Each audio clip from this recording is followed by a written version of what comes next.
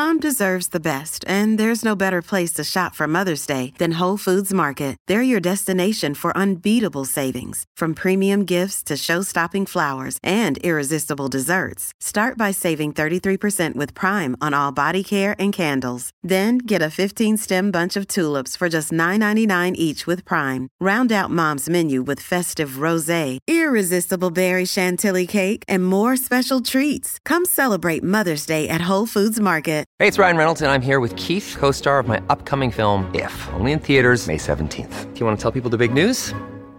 All right, I'll do it. Sign up now and you'll get unlimited for $15 a month and 6 months of Paramount Plus Essential Plan on us. MintMobile.com/switch. Upfront payment of $45 equivalent to $15 per month. Unlimited over 40 gigabytes per month. Face lower speeds. Videos at 480p. Active Mint customers by 531.24 get 6 months of Paramount Plus Essential Plan. Auto renews after 6 months. Offer ends May 31st, 2024. Separate Paramount Plus registration required. Terms and conditions apply if rated PG. Hello, everybody. This is Marshall Poe. I'm the editor of the New Books Network. NBN listeners like to read books and buy them. So we thought we'd tell you that right now, our friends at Princeton University Press are having a remarkable site-wide sale. You can get 50% off books, including ebooks and audiobooks, with the code 50, F-I-F-T-Y, at checkout until May 31. You can save some real money on Princeton University Press books. I encourage you to go there and check it out.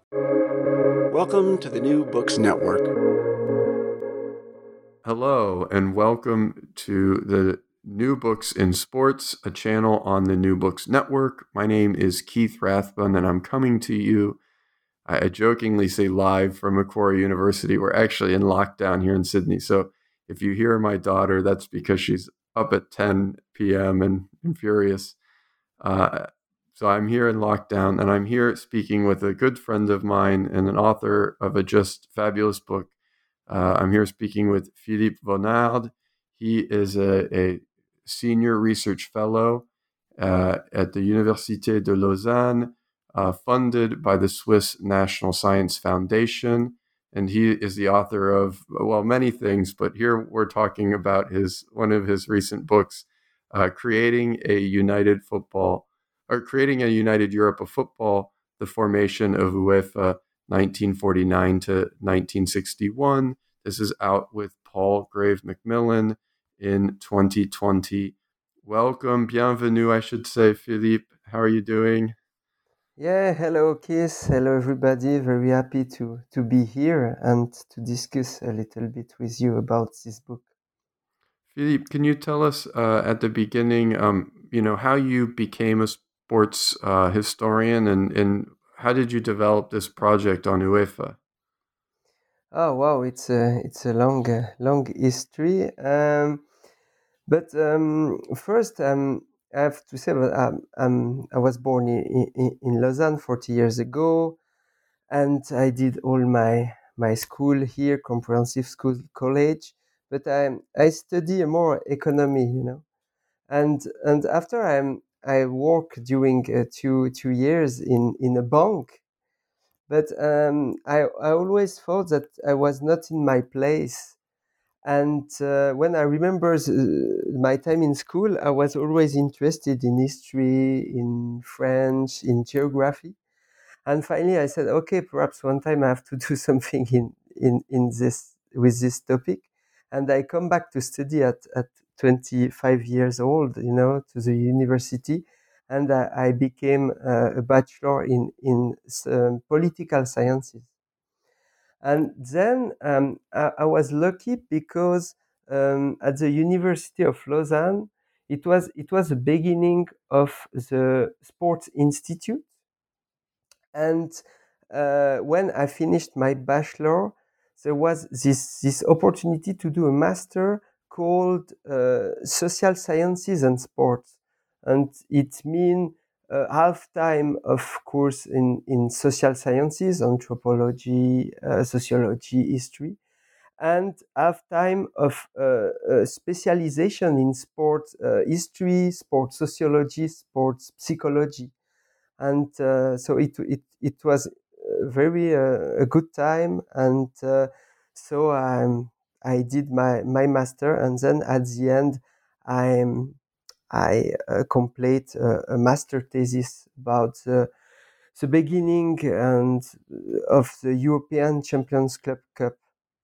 and that is we were in 1909, 2010, no 2010.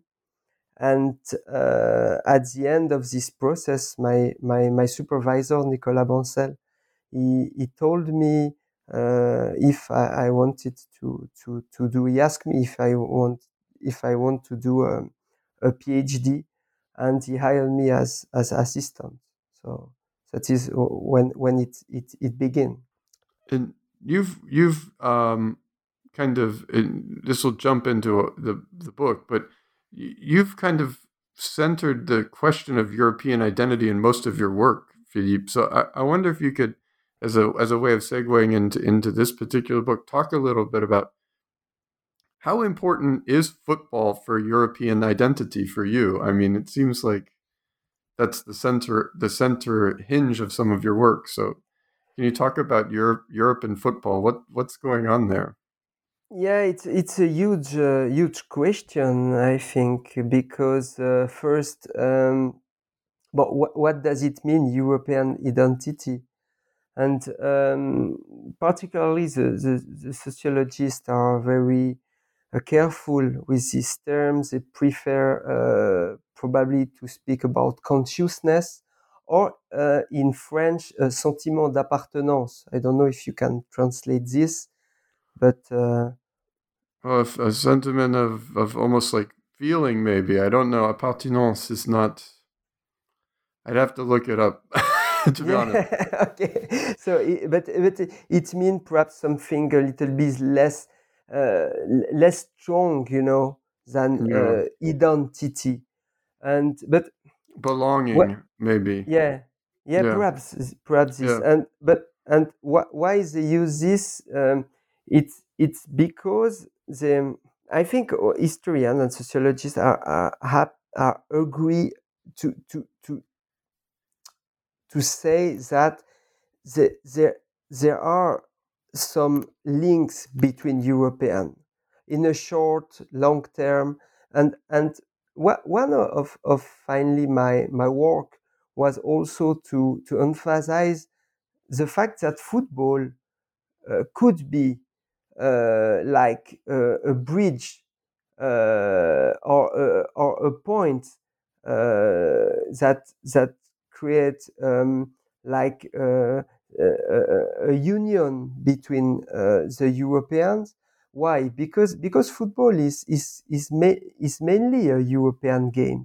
It was created in this continent, and when you travel around the continent, what do you see in big cities or in small village? You always see a football pitch, or you often see people that play football even you have not a real pitch, So football, it's not the most important sport in all European countries, but in all European countries you have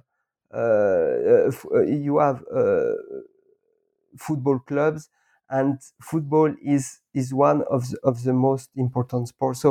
So I think what I try to see is to the role of football in a long-term perspective in this link between Europeans, and it is difficult to identify this process. So you have to choose perhaps one topic, and my choice was around European competition and also European organization of the game. Yeah, you've researched, I mean, a number of different competitions, as you say. There's as well as the European Champions Cup, as you talked earlier, the Mitteleuropa Cup, and this is kind of in some ways a culmination, I feel like, of some of that earlier work, because here you're taking on the big, the biggest thing in European football organization in some ways, UEFA. So can you just give us a little bit about what the book's about, so that people who haven't read it, like I have, can get a sense as to what creating a united Europe of football is about. Yeah, but just perhaps around the context, I just come back. So why finally I have began this study. So as I said, when I was hired to be assistant of Professor Nicolas Bancel, the idea was also to help him with lessons, with administrative part, but also to do a PhD. And my master's thesis was around the creation of the European Champions Club Cup. So the idea was to understand why this old project. So because you have already project to create a European competition for the club since the interwar period, but why this project has been finally realized in the middle of the 50s, in a time where Europeans were mainly divided by Cold War. So it's a very interesting to see this. And I try to understand, okay, the goal of the main promoter, but also more generally, what change in European football that permits the fact that the promoter managed to create the competition, So I think the goal of promoters has always to be related to a general context, and particularly the economical, the political, the mediatic and institutional context of football. So that was the beginning of my reflection.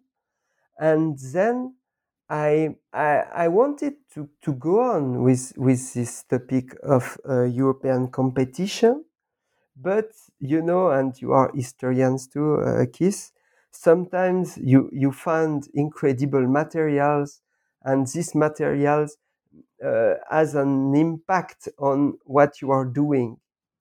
And in my case, it was this wonderful UEFA archives, the European, the UEFA, it's the Union of European Association, And in 2011, I was lucky to go there and to see that there were a lot of folders, incredible stuff. And I realized that finally very few scholars have had access to these materials.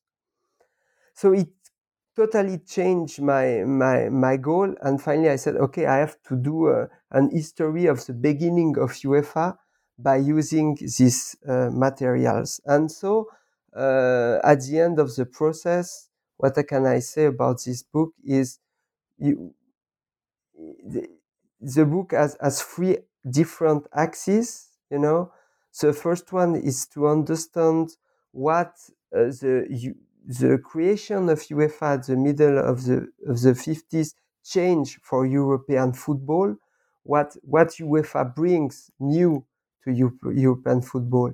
The second axis is to understand why UEFA, this pan-European organization, has been created in the middle of the 50s, but how the football leaders managed to create a pan-European organization that is very special regarding all the other European organizations that exist at this period in culture, in economy, in technology, in sciences, because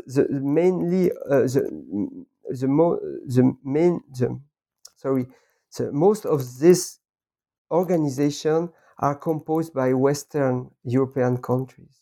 And the third axis was also to understand why finally UEFA has been created in the middle of the 50s.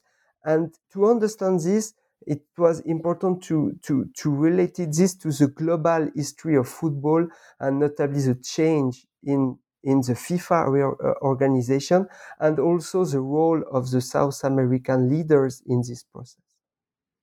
Yeah, that was one of the things I really, when in reading it, I was surprised by, but also that I really appreciated about your book is that it's not just a kind of continental study of European football.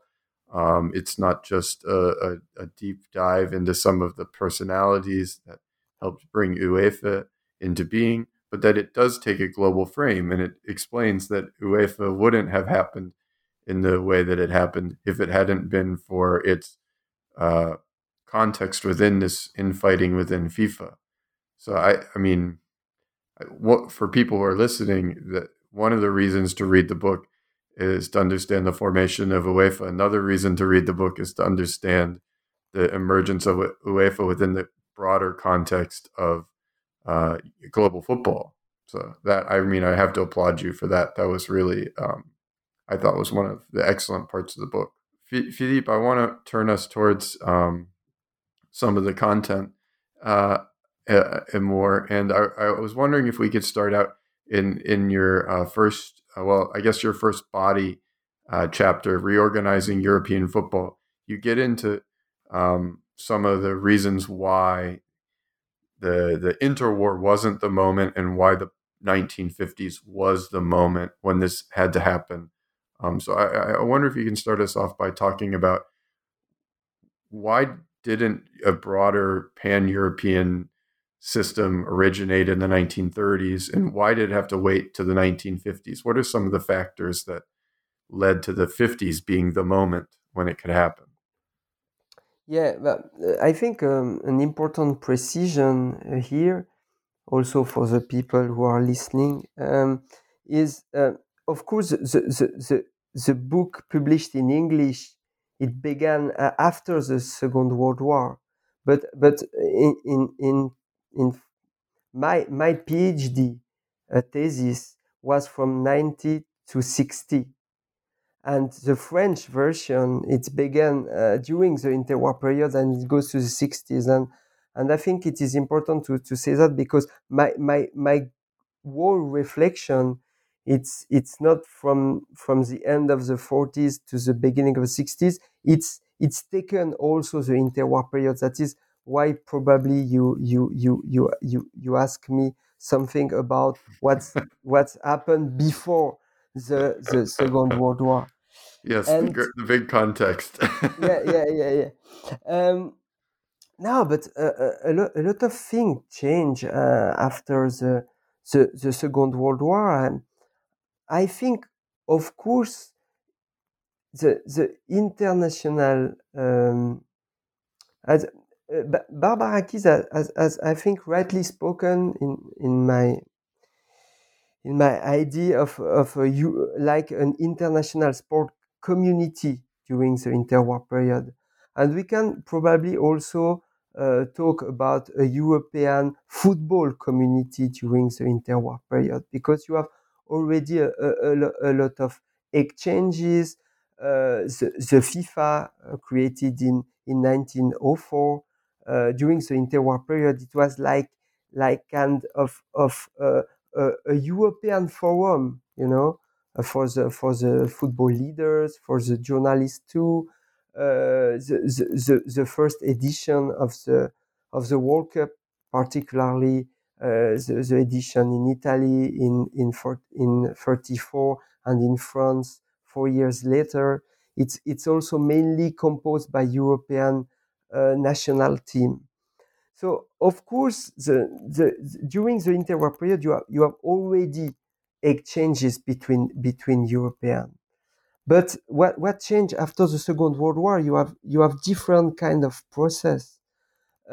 First, you have, of course, the development of football in the world, and the development of football means that you have new associations that are created, notably in Asia, in Central America, and this association wanted to be membership of FIFA. Second, you have also this, and it's of course related to the first one. It's a decolonization process, because with decolonization you are more and more countries, and these countries wanted to play at international stage and to have like a national team in football, but also to be representative in FIFA, could be a good opportunity to be recognized by the international community. So you are more and more member in FIFA. And I think also an important point that it is important not to forget, it's a comeback of the four British Association in 46. And the British Association, I think you have already many scholars that have pointed out this point, notably Matthew Taylor and others.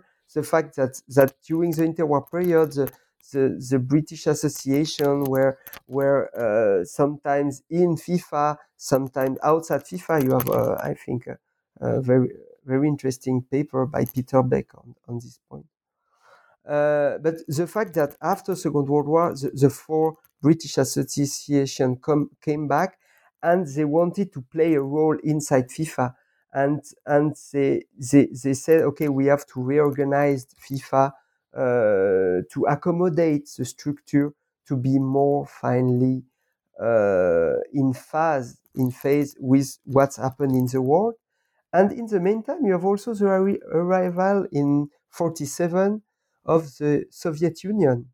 And Soviet Union wanted, and I think Jennifer Parks and Sylvain Dufresne have well shown this, have also this idea very quickly to be part of this international sports community and play more and more important role. So all these things make that at the beginning of the 50s, we need some change in FIFA's organization. And one of the things that you're able to show, because you've been able to get into UEFA's archives, and because, I mean, more than other people, I would say you have a good sense of the key figures. You're able to show the tension within FIFA itself. Was FIFA accepting of all of these changes? They were all on board, or was FIFA kind of sclerotic and old? Because when I'm reading your book, part of the story for me also is the new guard within European football itself. Of course, I've tried. It is not simple, because in 2 or 3 minutes it's difficult to talk about all of this. But I've tried to give me all the exec committee members to describe the context, the global context of change. But of course, in this context of change, you have the characters, and you are right. At the beginning of the 50s, you have probably new leaders that merge in European football, because of course European football leaders European football were still in hegemony on global on the governance of the global game at this period.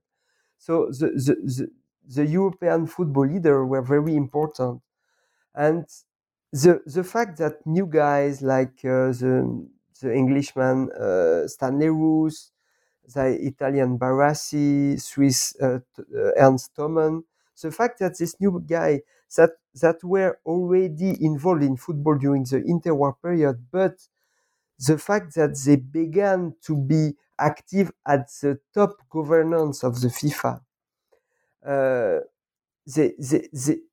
they bring with them new ideas, and they realize that it was necessary to change something inside FIFA, to reorganize the organization, to finally respond to what I said before, the fact that you have more and more membership, the fact that you have new actors, important actors that wanted to play a role inside FIFA. The fact also, and we can discuss a little bit later about this point, the South American claims that exist since the interwar period for more representation inside FIFA. So these three guys, and of course others around them, understand that it was necessary to probably do a reorganization. And finally, the solution was, okay, we accept to create some continental confederation inside FIFA to be finally to facilitate the governance of the organization. But of course, what they didn't really expect, or perhaps they didn't think, is the fact that this continental confederation could quickly develop itself, and particularly UEFA. And so that's why it's very quickly the governance of the game will change. Why? Because you will have conflicts between FIFA that wanted to keep the hegemony on the game, and this continental confederation that take year after years more and more power. So I think the 50s is very interesting to understand what happened in the next decades in the governance of the game, because you have this very important change with the creation of continental confederation. Yeah, and I mean, just from my point of view, I mean, I think the 50s are historically in a lot of fields, but especially in sports history, just understudied. People don't know, and I'm guilty of that myself. I'm one of the many people looking at the interwar, but the 50s are understudied. As you mentioned, South America plays such a big role in the story, and you think if we're trying to understand why UEFA forms, why do we need to go to South America? But your fourth chapter is called The South American Model, and you spend a lot of time talking about what South American sport leaders wanted to do. So I wonder if you can talk us through in a little bit more detail, what is it that South American leaders want, and who are some of the figures there, and just kind of like, what is the South American model? Why did you need to have a whole chapter on it? Yeah, I think that, of course, to understand a process like the creation of European bodies, we can only focus finally on what happened in Europe, But as I say, finally, already since the interwar period, this European governance of the game was finally decided inside FIFA. But FIFA is not a European organization, it's an international organization. What does it mean? It means the fact that you have already, in the interwar period, some associations that didn't come from Europe, and particularly the South American Football Association. Why? Because, as you probably know, football was developed in South America in the same line, in the same process as in Europe. So perhaps not with the same goal, but if you take the chronology, it's very similar. So during the interwar period, you have already strong championship, strong national team in South America. And what also was very particular in South America, since 1915, 1916, you have already a confederation for South American association. And this body, this organization, we don't know yet a lot about this confederation. We need further investigation. For instance, I have a good colleague, Lorenzo Jalabert D'Amadio. He's finishing a PhD thesis about a reassessment of the first World Cup in Uruguay. And I think in one of two chapters, he will give a little bit more about this, the development of this confederation during the 20s. And it will be very interesting because we don't know a lot about this history yet. But this confederation already organized a continental championship, the Copa America. And during the 30s, they begin to be like a South American voice inside FIFA. So it was not all the countries that were agreed with this, because due to some political issues, notably at some point Argentina left the confederation. Brazil was not already in good terms with confederation too. But what we see, it's with the time, and particularly during the 40s, you have a reinforcement of the power of this confederation, of this South American confederation. And after the Second World War, it began really to be the voice of South American in FIFA. So for European, it was important because when they, for instance, in the 1952 Congress at Helsinki, the European face to the South American leaders, and the South American leaders talk in the name of the South American Confederation. So it was like the European that were divided by Cold War and other things were faced to like a block, So it was probably a source of inspiration for a guy like Barassi, Roux, Stoneman. And when the European created the UEFA, what are you doing when you create something? But you try to inspire about what already exists, and what already exists was this South American Confederation, and notably South American Confederation has received money from FIFA, because on each international game, FIFA perceives 2%. And on this 2%, FIFA give back 1% to the South American Confederation. That means that the Confederation could have a little independence regarding financial issue. So when Europeans wanted to foster a little bit UEFA, it was important to have this financial independence. And one of the possibilities was to do the same as South American, So that is what I think we can indicate, that the South American Confederation could be seen as like a model for European leaders, and particularly for the UEFA promoters.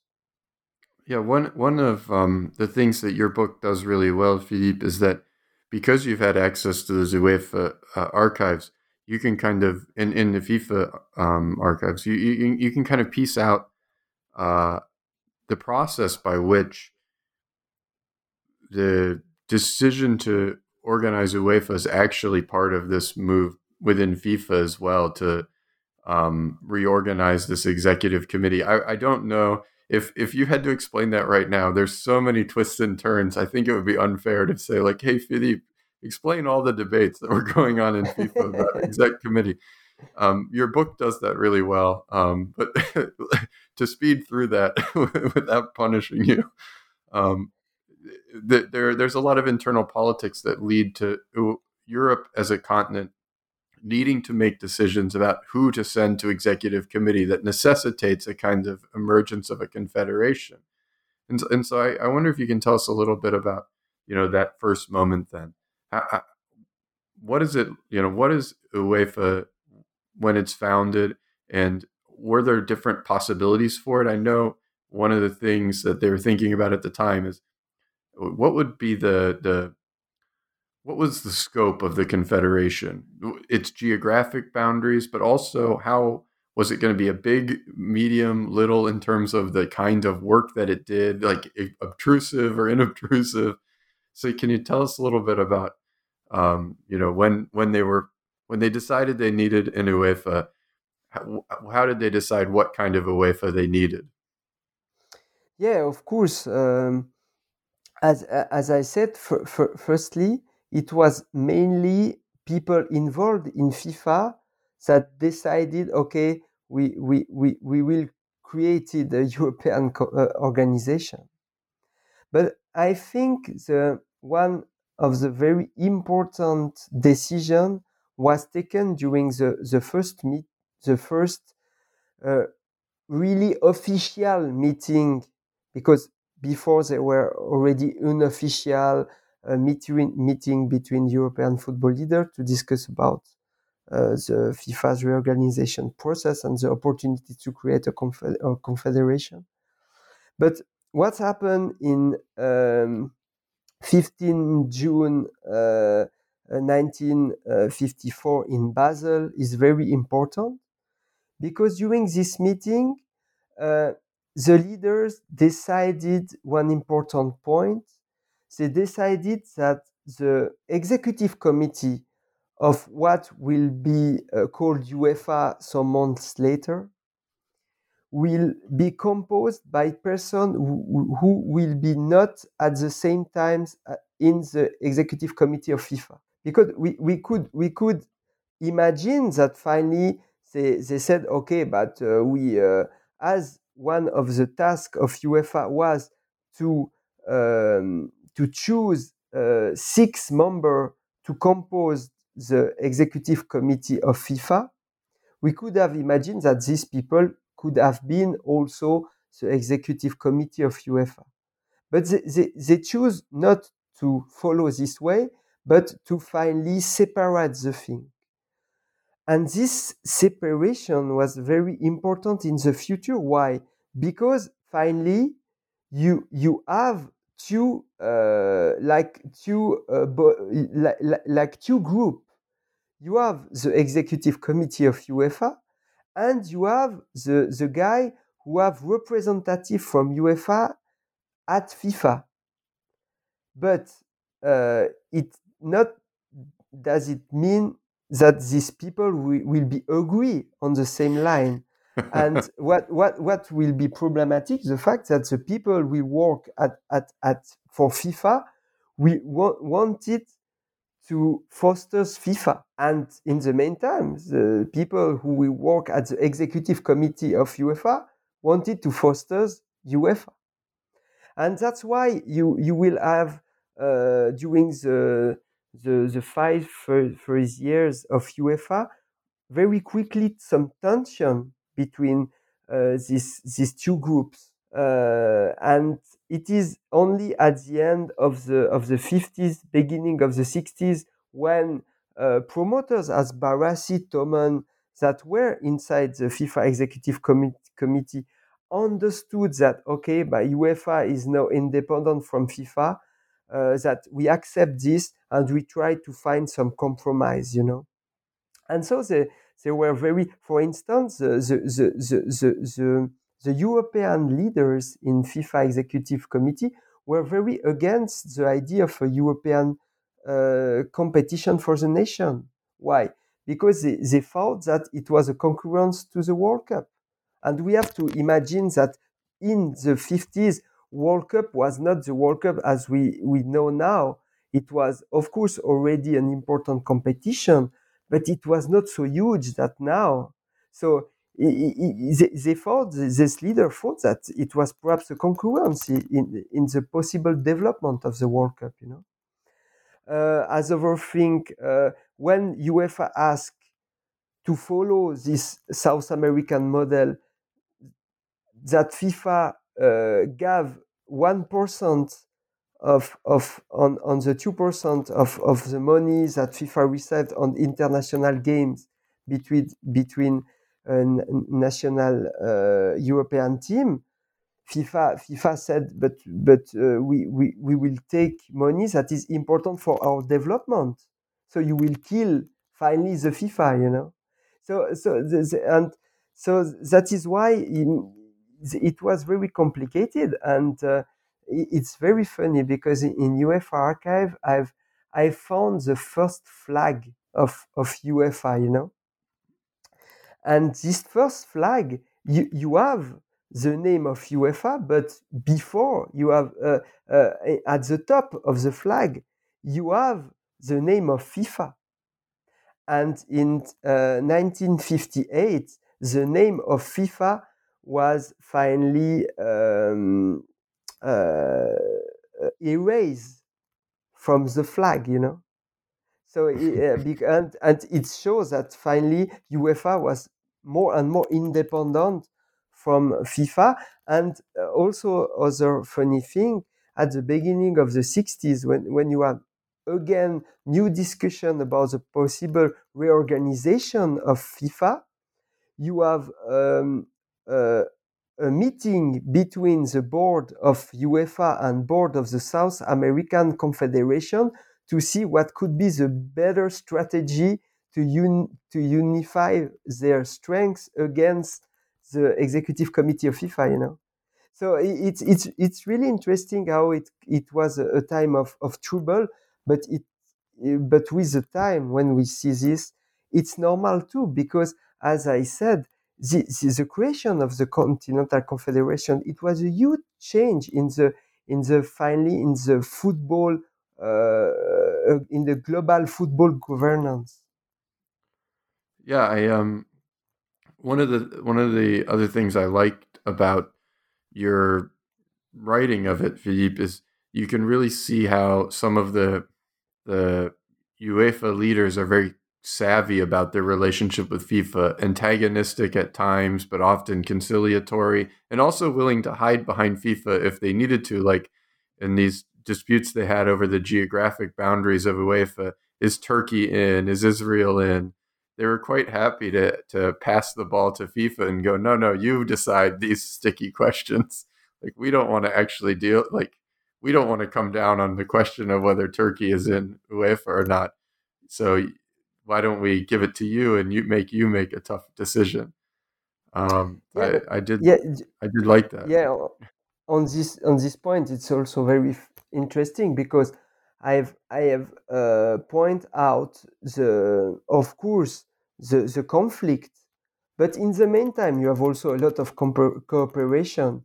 And when you saw the history, you see that you have often a transfer from look, Gianni Infantino now, he was a former UEFA General Secretary. In the past, the first UEFA president, Ebbe Schwartz. So that he fight a little bit against FIFA executive board on some points. But after, when he resigned from his position from UEFA president, what happened to him? But he became one of a member of the FIFA executive committee. So that's why, you know, it's always a game of strategy. You know, you are sometimes against, sometimes with, and I think one also the goal of my book, and I think in the French version, as it is more on a long durée, you see probably this better, was also to understand the strategy of the football leaders to manage with all this conflict, you know, inside the organization. How they manage to, for instance, to limit the influence of a country, how they managed the fact to create a unity despite the Cold War, how they managed finally to accept or not association inside the body.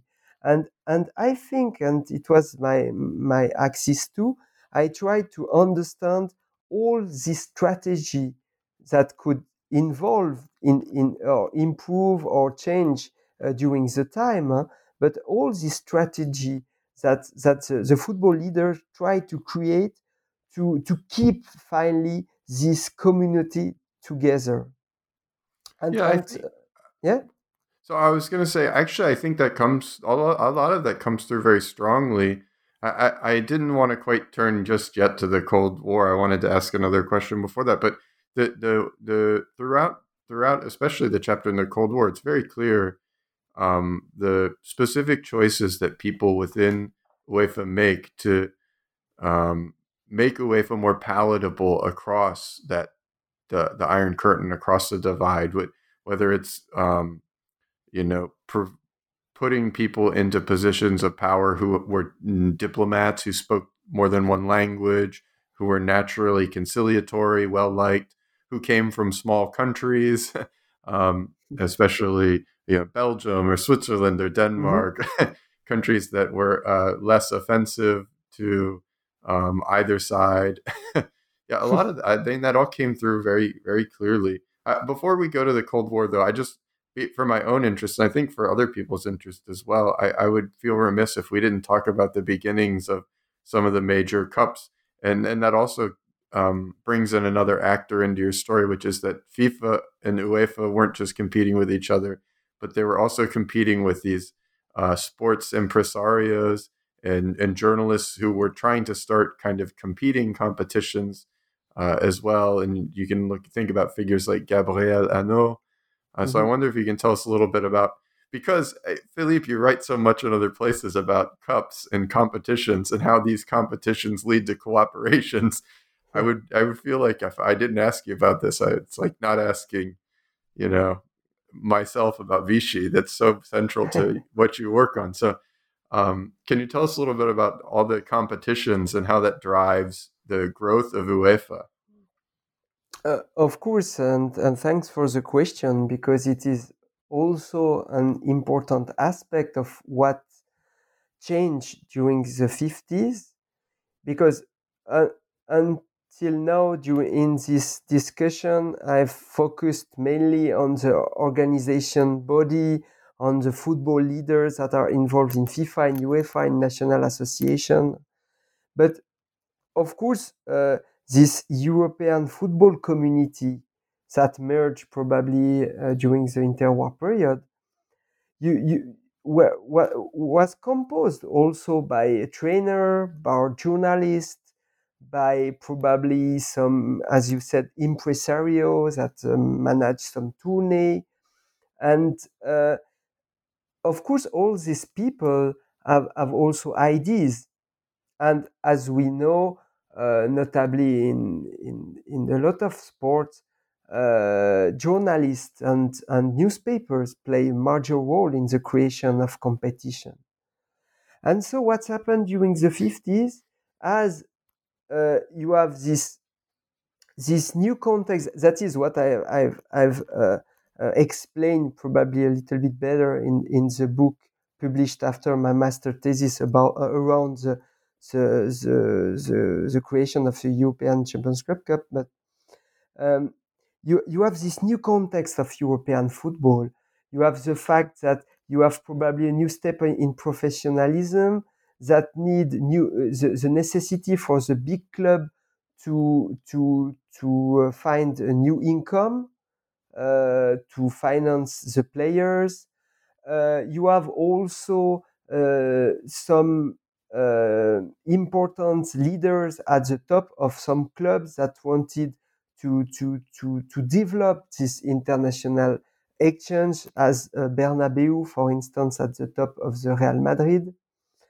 You have also the mediatic issue, because some newspapers, and particularly the great sports newspapers, Gazzetta dello Sport in Italy, of course L'Equipe in France, Bola probably in Portugal.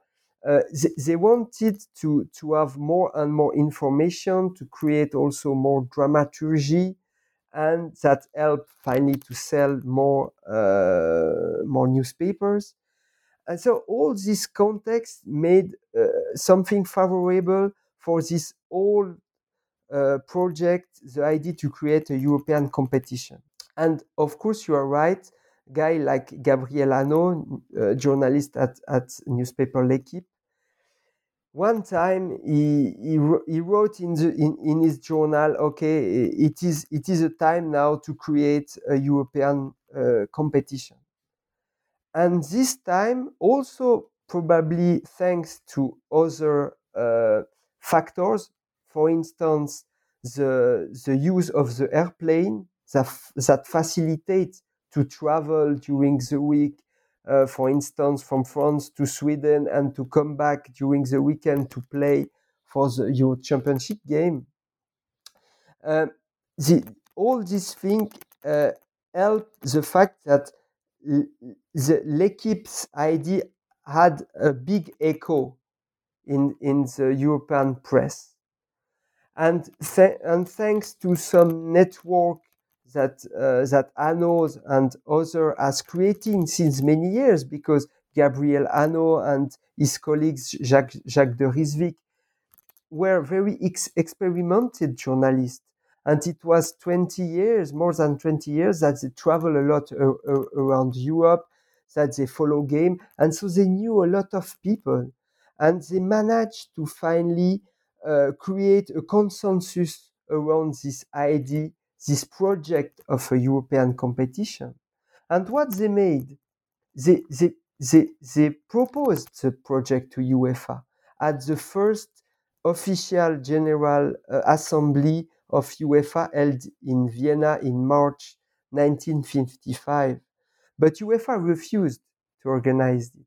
So what they did, they managed with big newspapers and with big clubs to go on and to develop the project. And finally, UEFA saw that UEFA was very young at this period. And if a project like this will be created, it could be not so good for its legitimacy. So finally, what UEFA did is to take over this project and to say, okay, we will organize a European Champions Club Cup. And it is very interesting because as if at the beginning, in UEFA statute, you didn't have really the goal to create a competition. Finally, very quickly, what helped UEFA to obtain more legitimacy? It is the competition. And so very quickly, UEFA created other competition, tried to control all the competitions that exist in the continent to foster its own competition. And finally, competition gave also money to UEFA because UEFA took a percentage on each game and also took a percentage on the broadcasting. That begins at the end of the 50s already. And it is, I mean, one of the things you show is that it's this drive towards competition which actually leads to FIFA's expansion and its professionalization as they just need to do more. I want to, I guess I really only have a couple more questions. I don't want to take up all your time, Philippe, but I do want to touch finally on the Cold War, which is kind of it's a theme throughout your book, and you're touching on it actually pretty much in every chapter. But chapter 6, which for me was one of the richest, and I can see kind of assigning this as a chapter in a class on sports history, for example.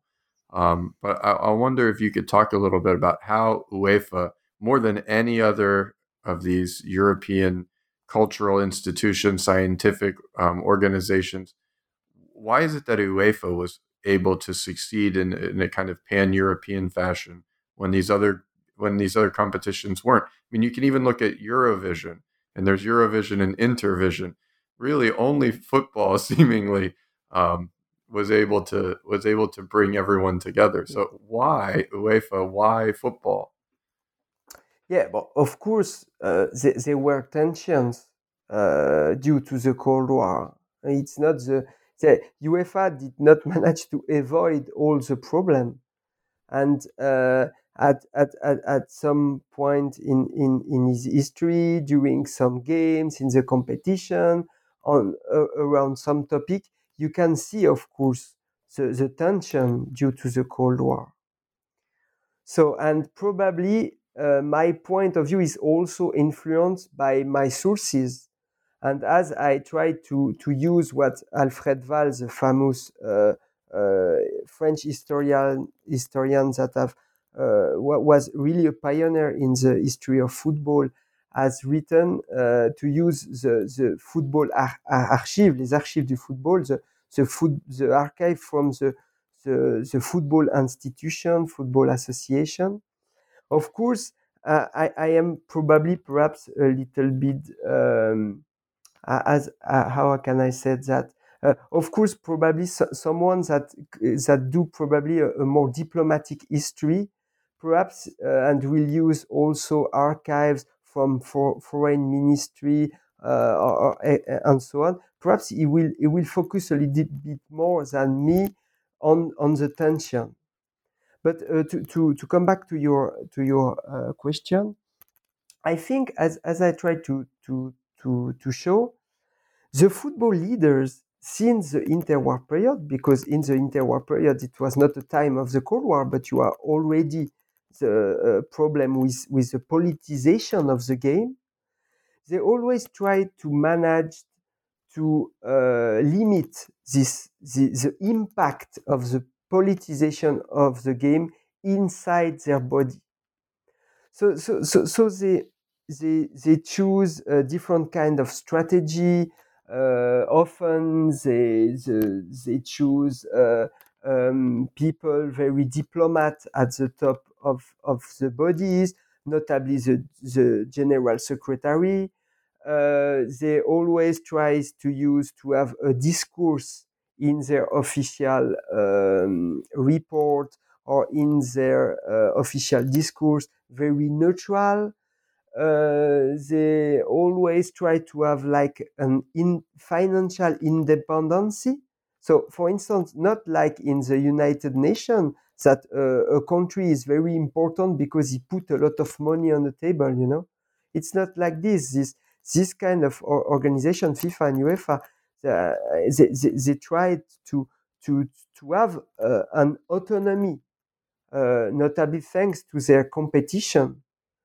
So they were not in dependence with one or two countries. They were in dependence with all of their members. And they also try to limit the impact. For instance, during the 60s, inside UEFA, you have a well-identified bloc. You know, you have the bloc of the Eastern country. You have the bloc of the Entente de Florence, that is like the Latin country. You have also a bloc composed by the British and Scandinavian association. And what the UEFA leader did with this, it's that all bloc has to be represented equally in the board. So they always try to discuss, you know, before the Congress, to limit the conflict, to do informal meeting, you know. So it's very, I think, a politic of strategy. That, and what I try to study this, it's because I am very influenced by all the study that have been developed in what we can describe as the international organization field of study. And you have really this field very inspiring, and a lot of scholars, for instance, at University of Lausanne, I have a colleague in political sciences, Lucille Mertens. She has just published a book called The Depolitization in International Organization, you know. So I am very inspired by this kind of study, and that is why I've tried to put also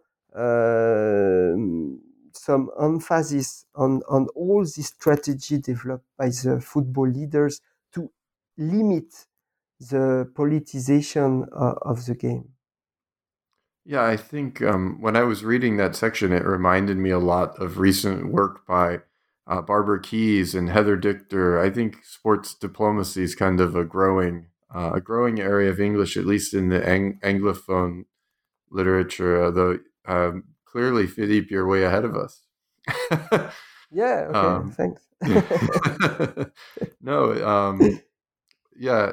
I there's so much more we could talk about this book, and I also want to emphasize for people that at the end you and throughout, but particularly at the end, you for people who are interested in future projects, you acknowledge, hey, there are lots of spaces for future research into UEFA. So this is not the end of the road. I wonder, Philippe, on that theme, as a final question, what can we look forward to reading from you next? What are you working on now? Yeah, I think regarding what you have said about studies, I think I've just did a little step, and I would be very happy if other scholars, young students, will do some PhD, or notably about the relation between UEFA and other European organizations, also about the role of some countries, for instance, Soviet Union and UEFA, Yugoslavia and UEFA, or Spain and UEFA, and it could be probably very helpful because it will be in complementary of what I've tried to do, and perhaps it will also challenge some of my points. And finally, I think also to develop a little bit more this European sport studies, and particularly to focus a little bit more on the other European organization. We have already some study or research, but not so much. I know that, for instance, now William Gasparini is working, but he's more a sociologist, so it's more on a recent period on this European sport field. But I think it could be next research that we can do. And what I am doing now, I am very also my way will be probably not the same without my great friend and colleagues, Gregory Quinn, that you know well too. And so now I am involved in the project with Gregory on the establishment of sports in Switzerland at the end of the 19th century. So we are doing a databasis on sports leaders, and are also focusing more on the cultural transfer of football in the Geneva and Lausanne area. But it is true that probably in the near future I will come back a little bit more on international sports, and I would like perhaps to do something on the beginning of the internationalization of sports, because I think, of course, you are right. Thanks to notably the work of Barbara Keyes and Christian Eisenberg, too, we know already a lot, but we have still things to do with this, I think. Well, I hope we don't run out of topics. I think we can't. Yeah.